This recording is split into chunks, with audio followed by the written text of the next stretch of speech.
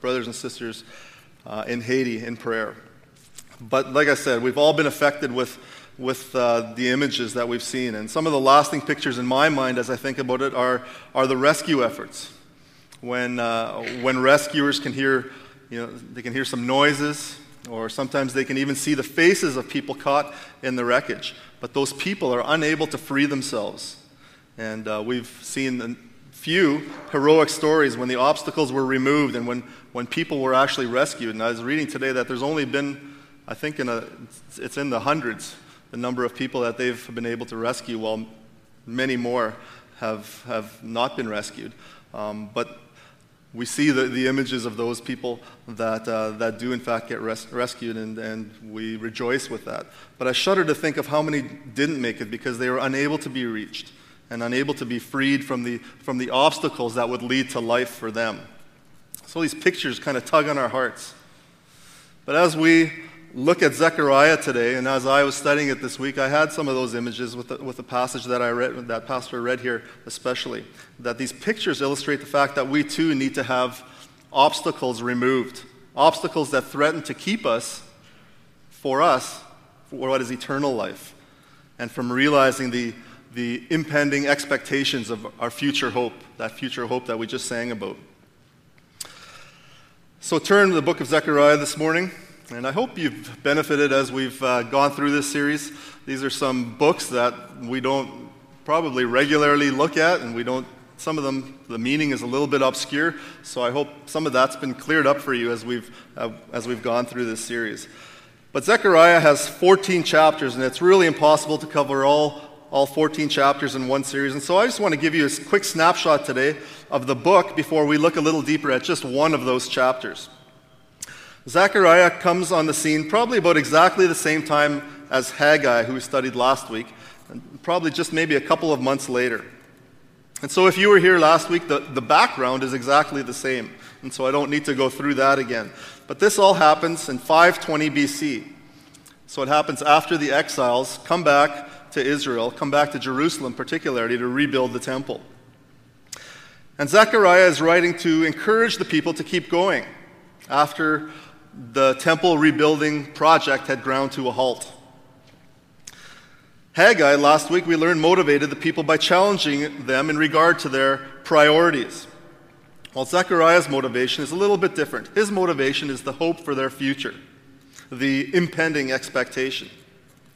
Zechariah is replete, filled with all sorts of promises for the future of Jerusalem and Israel. God tells them throughout this book, I will do this, or I will do that. It's filled with future references. And all of those future promises are meant to tell the exiles exactly that in spite of the fact that they had one time turned away from God, and that they had turned away from His promises, which led to their exile in the first place, in spite of all that, God is faithful. There is still hope. He's saying, you just return to me, you obey me, and I will work things out. But that brings up one interesting feature of Zechariah. And that is that there isn't a whole lot in this book that are instructions for us. There's not a lot of do this and do that. It's an important feature of this book that it tells us what God will do. Not so much what we're supposed to do, but what God will do. It's a good reminder that we need God to be at work if we want to receive any of the blessings that He has promised. We continually mess up. We continually go the opposite way. We naturally go the opposite way. And so we need God to do something to rescue us from that path of self-destruction that we're on. And once He reveals Himself, once He clears the way, then we have a responsibility to return and to obey. In many ways, Zechariah is a bit of a strange book.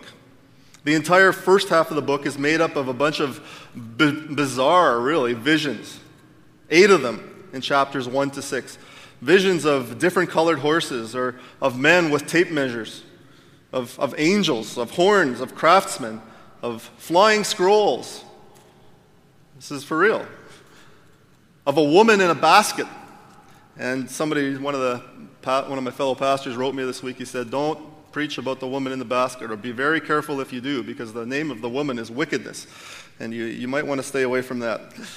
But the point of all those visions is to encourage the people to keep obeying God, even though the promises are in the future. You see that in the last verse of chapter 6 especially. He promises that the temple will be built. And then he says it will take place if you completely obey the Lord your God. And then from chapter 7 to 14, the book is a bit more conventional. There's no more of these strange signs, but the point is the same. The Lord is still with you, and in his timing, all his purposes will come to fruition. And Zechariah is a reminder that even though it might not look like it now, that God remains committed to his people. There's still hope for God's people. God promises to do something good for you. Chapter 8, verse 15 has the best summary of Zechariah. He says, God is quoted there as saying, I have again purposed in these days to do good to Jerusalem and to the house of Judah. Do not fear. That's the message of God to his people. And that's a bit of a summary of the book. But the question for us, just from that summary, is how can we be sure we are God's people? How can we be sure that these promises of the future are for us? So that's the question I want to kind of try and answer today, but not just yet. I need to say something about interpreting a book like this. A number of us, I think even from here, went to see Fiddler on the Roof yesterday, and they have all sorts of interesting interpretations of the Old Testament there. So I thought it'd be probably good to say something about how you interpret a book like this, because all these promises are for Israel. If you look at it closely, all these promises are for the nation of Israel. They're for God's chosen people. God's chosen people have a future, is what Zechariah is all about. But God's chosen people in the Old Testament is Israel. So, can we rightly apply these promises to us? Do these promises apply in any way to Gentiles, which is what all of us are? So let me just make a few affirmations about that. The first one is that since these promises were for Israel, I believe God does have a future for Israel. Some interpreters, they'll look at the New Testament and they'll say that the church has replaced Israel. And so whatever God promised to Israel now just gets transferred to the church, to believers. Israel, they say, rejected the promises, and so they don't get them anymore. But I don't think it's quite that simple. Yes, we know that Israel rejected the Messiah. Yes, they've been cut off. But Romans 11 explains that this cutting off is just temporary. It talks about them being partially hardened. But it also says that all Israel will be saved. And so on that basis, I think these promises of Zechariah will be fulfilled to Israel. But while these promises are for Israel, the New Testament says that for us who are not ethnic Israel, we become partners in the promises to Israel too. The New Testament teaches that over and over again. Here are just two examples. Galatians 3:29 says, if you belong to Christ, in other words, if you are a Christian, then you are Abraham's descendants. If you belong to Christ, then you are Abraham's descendants, heirs according to promise. In other words, if you believe in Christ, if you have repented of your sins, and if you've trusted in Christ alone for your salvation, then you are included in the descendants of Abraham. And the promises of Israel are now yours as well. So Israel goes there from being defined ethnically to being defined spiritually. And it is important that we also become part of spiritual Israel. You are a descendant of Abraham through not ethnicity, but through faith.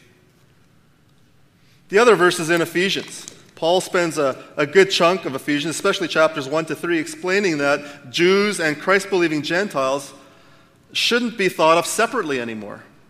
They are one. There's just one term now called Christian. And in chapter 3, verse 6, he writes this, Gentiles are fellow heirs and fellow members of the body, and fellow partakers of the promise in Christ Jesus through the gospel. Fellow partakers of all the Old Testament promises. And so we are included in the promises through faith in the Messiah. when we repent of our sins and put our trust in Jesus to save us, we can apply all these promises to ourselves.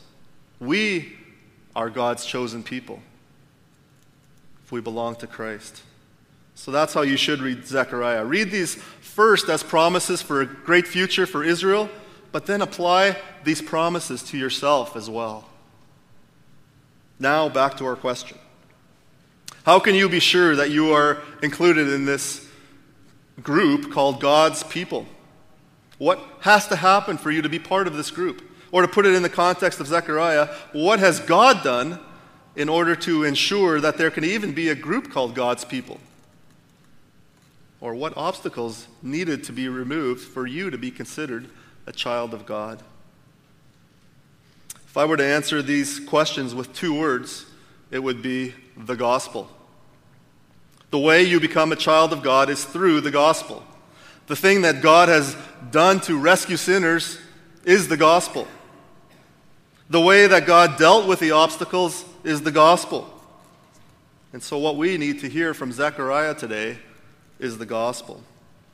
But you might say, we're in the Old Testament, Pastor, and the gospel is in the New Testament. Well, if you've been following along in our series, you have come to realize that the gospel is, in fact, in the Old Testament as well. While the New Testament introduces the gospel in the Gospels, and the letters explain and apply the gospel as they look back to the ministry of Jesus Christ, the Old Testament always is looking ahead to the gospel. It's awaiting the coming of the Savior, the one who will bring the gospel into full being, into full bloom. And so for you who are doing the Bible reading plan with us this year, and just let me say, I'm encouraged to say how many people keep on taking those sheets. We keep on putting more out every week, and they keep on being taken. So I know a number of you are reading through the Bible this year on that particular plan. But for you who are doing that plan, and you're in Genesis, and you're in Psalms, you're also in Matthew and in Acts right now as well. But if you're in Genesis and Psalms, make it a point as you read those to look for pointers to Christ, to look for the gospel. Look for places that look ahead and that prefigure Christ. I know in Zechariah it happens a lot.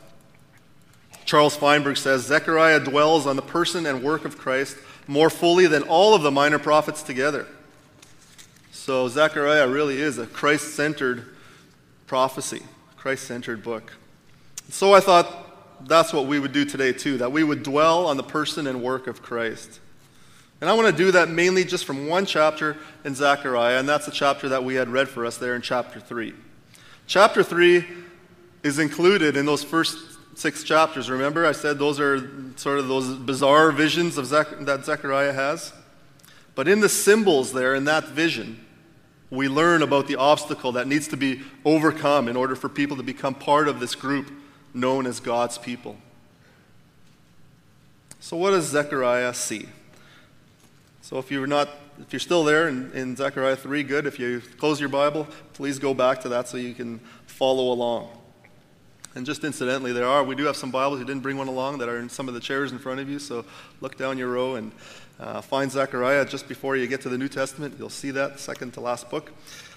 But let's read from Zechariah 3, verse 1. Then he showed me Joshua the high priest standing before the angel of the Lord, and Satan standing at his right hand to accuse him. And so there we get introduced to the characters in this vision. We have a high priest. His name is Joshua, who we met last week in Haggai as well. So we have the high priest. We have the angel of the Lord. And in verse 2, you'll see that this angel of the Lord is the Lord. Because in verse 2, it just says the Lord said to Satan. And then we have Satan. So we have Joshua, we have an angel who is the Lord, manifestation of the Lord, and then we have Satan as well. Joshua, the Lord, and Satan. So what's going on here? Well, since this is a vision, you have to kind of think in terms of pictures and representations. And so we have to kind of start to think, what's the point of this vision? Well, in verse 1, we see that Satan is there to accuse the high priest. Accusing is what Satan does. It's what his name means. He's the accuser, the adversary, the accuser of the brethren, it calls him in one place. So what's he accusing the priest of? Well, in the context of the whole chapter, it's likely that he is there to declare that this high priest is unworthy to be able to stand before the Lord. That's what high priests did. They stood before the Lord to atone for the sins of the people. They were the mediators between the people, the Israelites, and God. They actually represented the people before God. And so Satan is accusing the high priest of being unworthy to fulfill his role as the priest. And because the priest represents Israel, he's saying that all of Israel is unworthy to stand before the Lord, to stand before God. There's an obstacle in the way. There's something about Israel that makes them unworthy. That's what we learn in verse 1. That's the setting. But the first sign of the gospel truth comes in verse 2, where we start to see the beginnings of the gospel. For the rest of the vision, the Lord does the talking, with the exception of verse 5, where Zechariah himself pipes in just to kind of reinforce what God says. But you'll notice here that Satan doesn't say anything. He gets rebuked in verse 2, and he's off the scene. And the high priest says nothing the entire time. God is the main actor here. He is decisive in whatever is going to happen. It's his word that will be final. And so we start to see God's authority there already in verse 2, where he tells Satan twice, "The Lord rebuke you, Satan." And Satan is silent. So why is it that God rebuked Satan? Satan surely had every reason to rebuke Israel. They were not worthy to stand before the Lord. But it came down to God's authority. It came down to God's sovereignty.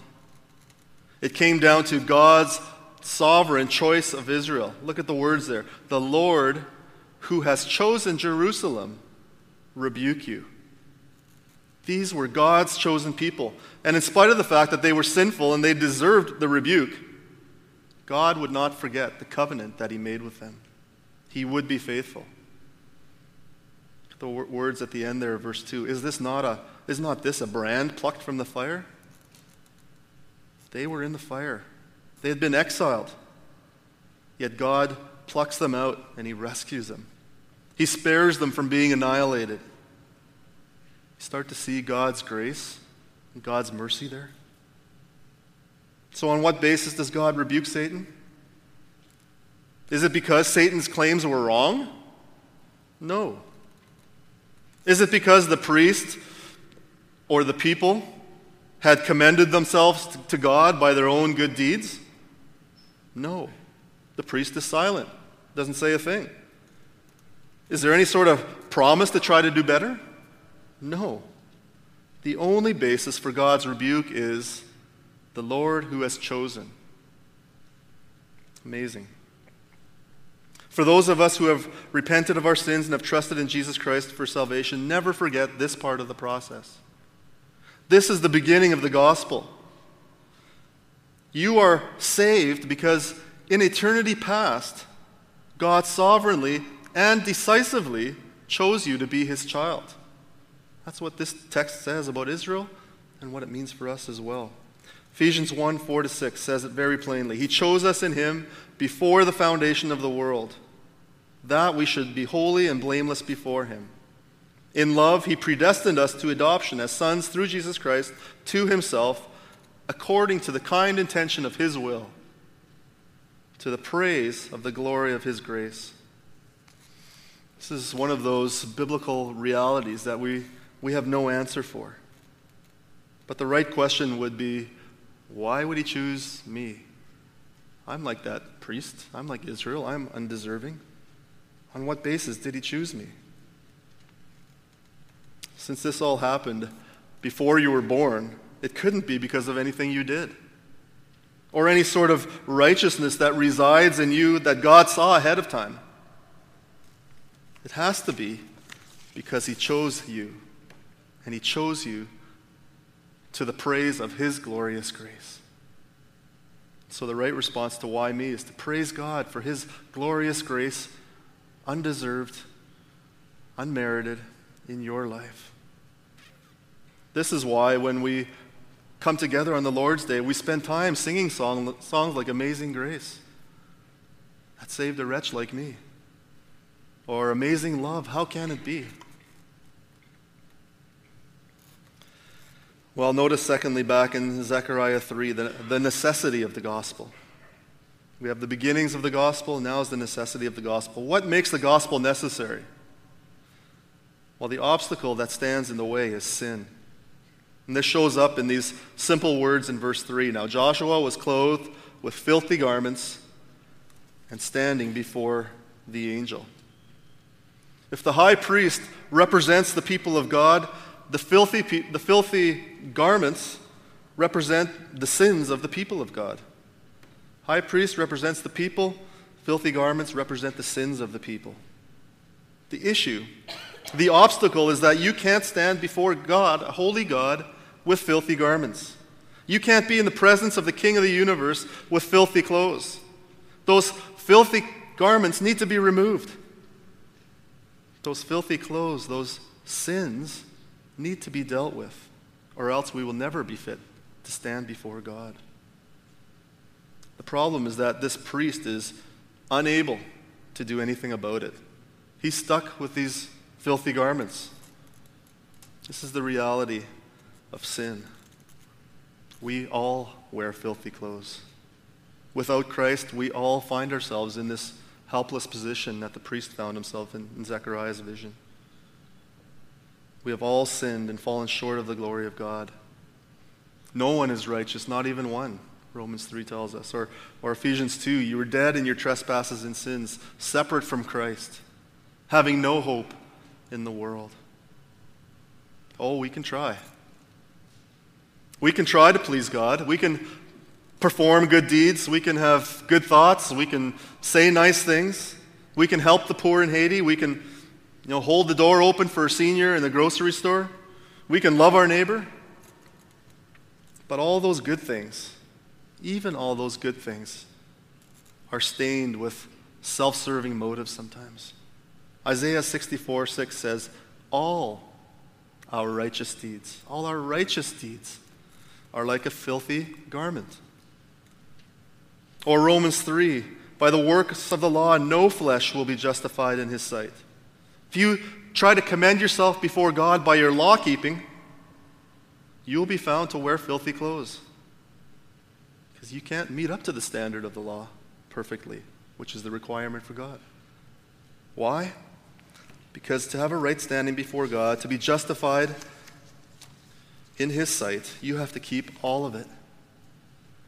And you can just start with the 10 Commandments and start with commandment number 1, and I promise you're not going to get very far down the list before you realize that you are a lawbreaker. So there's the obstacle for each of us. One day we will all stand before God just like this high priest was standing before the angel, and he'll be looking at our garments, and we'll have nothing to say. If it is true that we all start by having filthy garments, then something needs to happen to alter that condition. Someone needs to remove that obstacle. So look at what happens next. We start to see the power of the gospel in verses 4 and 5. Look at verse 4. He spoke and said to those who were standing before him, saying, remove the filthy garments from him. Again he said to him, see, I have taken your iniquity away from you, and will clothe you with festal robes. After the helplessness of the picture in verse 3, where you just got a priest standing there not being able to say a thing with dirty clothes on, those first 2 words from God, he spoke, are a huge relief. You see, in order for obstacles to be removed, God needs to speak. When God speaks, things change. How did creation come into being? You children that are in school, despite of what some of your teachers might be telling you, creation happened because God spoke. Genesis 1, the earth was formless and void. Then God said, let there be light. In the very first words attributed to God in the Bible, he creates. Creation is dependent upon God speaking. And it's the same thing with recreation or salvation. We can go through lots of examples of this. But when Ezekiel sees the valley of dry bones there in Ezekiel 37, how did they come to life? Verse 5, "Thus says the Lord God to these bones, Behold, I will cause breath to enter you, that you may come to life." And that's exactly what happened. In the New Testament, when Lazarus was died and was in a tomb, how did he come back to life? John 11:43, Jesus, who is God incarnate, cried out with a loud voice, "Lazarus, come forth!" And the man who died came forth. Jesus spoke, God spoke, life came into being. These are representations of how God brings hope to hopelessness. This is how he gives spiritual life to those who are spiritually dead. He speaks. And so when Paul describes how people are born again, how people are recreated, he goes back to original creation as the illustration. 2 Corinthians 4, verse 6, "For God who said, 'Let light shine out of darkness,'" remember Genesis 1, "For God who said that is the one who has shone in our hearts to give light of the knowledge of the glory of God in the face of Christ." When God speaks, just as Tara sang today, things change. Situations are altered. Transformations happen. People come to life. Filthy garments are removed. This all happens when God speaks. And that's exactly what happens here in Zechariah 3:4. What does he say? It says, "He spoke and said to those who were standing before him, 'Remove the filthy garments from him.' And he said to him, 'See, I have taken the iniquity away from you, and I will clothe you with festal robes.'" At the end of verse 5. At the end of verse 5 it then says, "So they put a clean turban on his head and they clothed him with garments." This is a picture of salvation. The dirty clothes of sin are removed, and the clean clothes of righteousness are put on, of someone else's righteousness. I've put a list of passages in your notes there of all the places where the removal of old garments and the putting on of new garments sort of signify this righteousness that is freely given to us by God. Here's just one example on that list. Isaiah 61, verse 10. Isaiah 61, verse 10 says, "I will rejoice greatly in the Lord. My soul will exult in my God." Why? "For he has clothed me with garments of salvation. He has wrapped me with a robe of righteousness." Beautiful words. In order for us to have any sort of standing before God, we need clean robes given to us by God. Notice again that Joshua does not take off the dirty clothes, nor does he put on the clean clothes. This entire passage pictures what God does. In order for us sinners to have our old clothes removed, God needs to speak and God needs to act. We've already seen how futile our own efforts are. But God can act to change our hopeless standing. And God has acted to change our standing. This whole vision is being acted out here to show us what God is about to do. Remember, he sends Zechariah to give these people hope in a time of hopelessness. And that's what God can do for you. The intention of these first few verses here is to help them see, number one, the position they are in when they disobey, namely that they deserve fire. But they're also here to show these people that they still have hope, that God has not given up on them. I pray that the meaning of all this has landed on you too. If you're not a Christian, I hope that you've seen the fact that in order for you not to be consumed by the fire, you need God to pluck you out. If you are a Christian, I hope you've been able to look back at what God has done in saving you. Not only has he plucked you from the fire, but he has removed your dirty clothing. And not only has he removed the dirty clothing, he's given you new clothing, new garments. Do you understand that as a gift of God's grace? Our sins deserve judgment. We don't deserve to be plucked out of the fire. Our sins deserve fire. Our sins earn death and hell. Romans 6, the wages of sin is death. Yet by his own doing, he has put on new clothes. And then he empowers us to obey him and to walk with him, as verses 6 and 7 say. But how does God do this?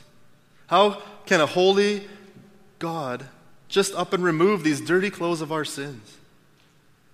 What did he do in order to change our standing? How does this happen? What is he pointing toward here in Zechariah? Do we get any clues here? Well, go down to verse 8. Situation doesn't stay hopeless. In verse 3, it starts in verse 4, and then look at verse 8. Verses 8 to 10. Now listen, Joshua, the high priest, you and your friends who are sitting in front of you, which is all the priests. Indeed, they are men who are a symbol. For behold, I am going to bring in my servant, the branch. For behold, the stone that I have set before Joshua, on one stone are 7 eyes. Behold, I will engrave an inscription on it, declares the Lord of hosts. And I will remove the iniquity of that land in one day. In that day, declares the Lord of hosts, every one of you will invite his neighbor to sit under his vine and under his fig tree. And so the high priests and all the other associates, all the other friends, all the other priests are pointers. Describes it here as a symbol to someone called my servant, the branch. Or in verse 9, he's called the stone. All of these, servant, stone, branch, they all refer to the Messiah, the Savior. Jeremiah 23:5 says, behold, the days are coming, declares the Lord, when I will raise up for David a righteous branch, and he will reign as king, and do justice and righteousness in the land. He will be called, the Lord is our righteousness. The Lord will raise up a branch. I am going to bring in my branch. Sounds very much like who we know as the Savior, is Christ. And why will God bring him in? The end of verse 9 tells us, I will remove the iniquity of that land in one day. This branch will come in to remove the obstacle. And he is connected to the high priest. In some way, he will act out the part of the high priest. In some way, this branch will become the mediator, will become the representative between sinful man and holy God. Well, I wish I had time to flesh this out, this whole image of the priesthood from the book of Hebrews. But in that book, Jesus is called the great high priest. Jesus fulfills and supersedes the function of the priest by actually becoming the sacrifice for sin. He doesn't just bring the sacrifice, he actually becomes the sacrifice. He becomes that spotless, perfect lamb that is sacrificed. He becomes the substitute for sin. And so the Old Testament sacrificial is completely fulfilled in this person, the branch. Those sacrifices, that system is no longer needed. They were a shadow that pointed to the great high priest, that pointed to Jesus Christ. Verse 9 says that this Messiah will remove the iniquity of the land in one day. What's this one day? It's this day that we now call Good Friday. It's the day that Jesus died on the cross. It's the last ever Day of Atonement. It all happened in one day, and it never needs to happen again. It is finished. This branch came to earth. He lived a perfect life, and on that basis, he died as the perfect Lamb of God. And through that death on the cross, God could remove the iniquity. God could remove the filthy garments and clothe you with clean garments. Just kind of keeping that image of dirty and clean, God provided a way to wash away your dirt, to cleanse you from all your sin. And not only that, he can now give you the clean clothes of Christ's righteousness, Christ's perfect life. This is the beauty of it all. God not only can remove the obstacle of your sin, he can also give you the clean clothes of Christ's righteousness. And then you can stand before God through Christ, really with his clothes on. His perfect righteousness. The garments of his perfect righteousness. Here's another way to look at it. Ask yourself, where did your dirty clothes go? The answer is that they went on to Christ. And he paid the penalty of God's just anger against your sins. And where did the clean clothes come from? They came from Christ, the one who knew no sin. And on that basis, you were justified. That is love. That's the love of God. Amazing love. How can it be that thou, my God, wouldst die for me? So Zechariah 3 is a great chapter that pictures what God has done for us in saving us. It shows us that He's chosen a group of people to be saved. It shows us that we all have this obstacle called sin. And it shows us what God has done to remove that obstacle, the cost, sacrifice. What it doesn't show us here, because it's just talking about God's end of it, is how to receive these benefits. What Zechariah shows us is that God has initiated the process. God has overcome the obstacles.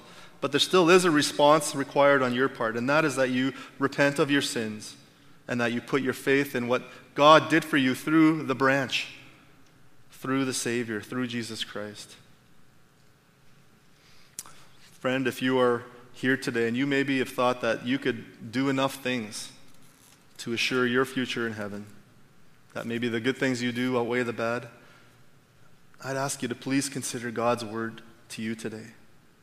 This shows you that you will never be able to stand before God with clean garments based on what you did. Not based on what you did, but only because of what God did through Christ. I pray that you would look to Christ alone, that you would turn from your sins, and that you would turn to Christ. And if you do that, God promises here to take away your iniquity and to clothe you with festal robes, the perfectly white garments of His crucified and His risen Son. In Zechariah 8, God encourages His people to look ahead to the future. I have again purposed these days to do good for you. Do not fear. Well, the very best thing that God could do for us was to send His Son. Without Him, we would have no hope. Without Him, we would still be dead in our sins. But with Christ, God made us alive together with Christ and raised us up with Him in the heavenly places in Christ Jesus. If you've been made alive with Christ, I encourage you today to thank God for His Son and for His grace and for being rich in mercy and for forgiveness and for removing your iniquity and for clothing you with the righteousness of the branch of Jesus Christ. Let's pray.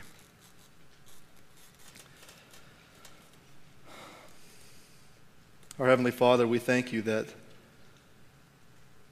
just as you gave Zechariah a vision, Lord, that you have given us a vision of the gospel this morning through your prophet Zechariah. Lord, we thank you for the hope of salvation.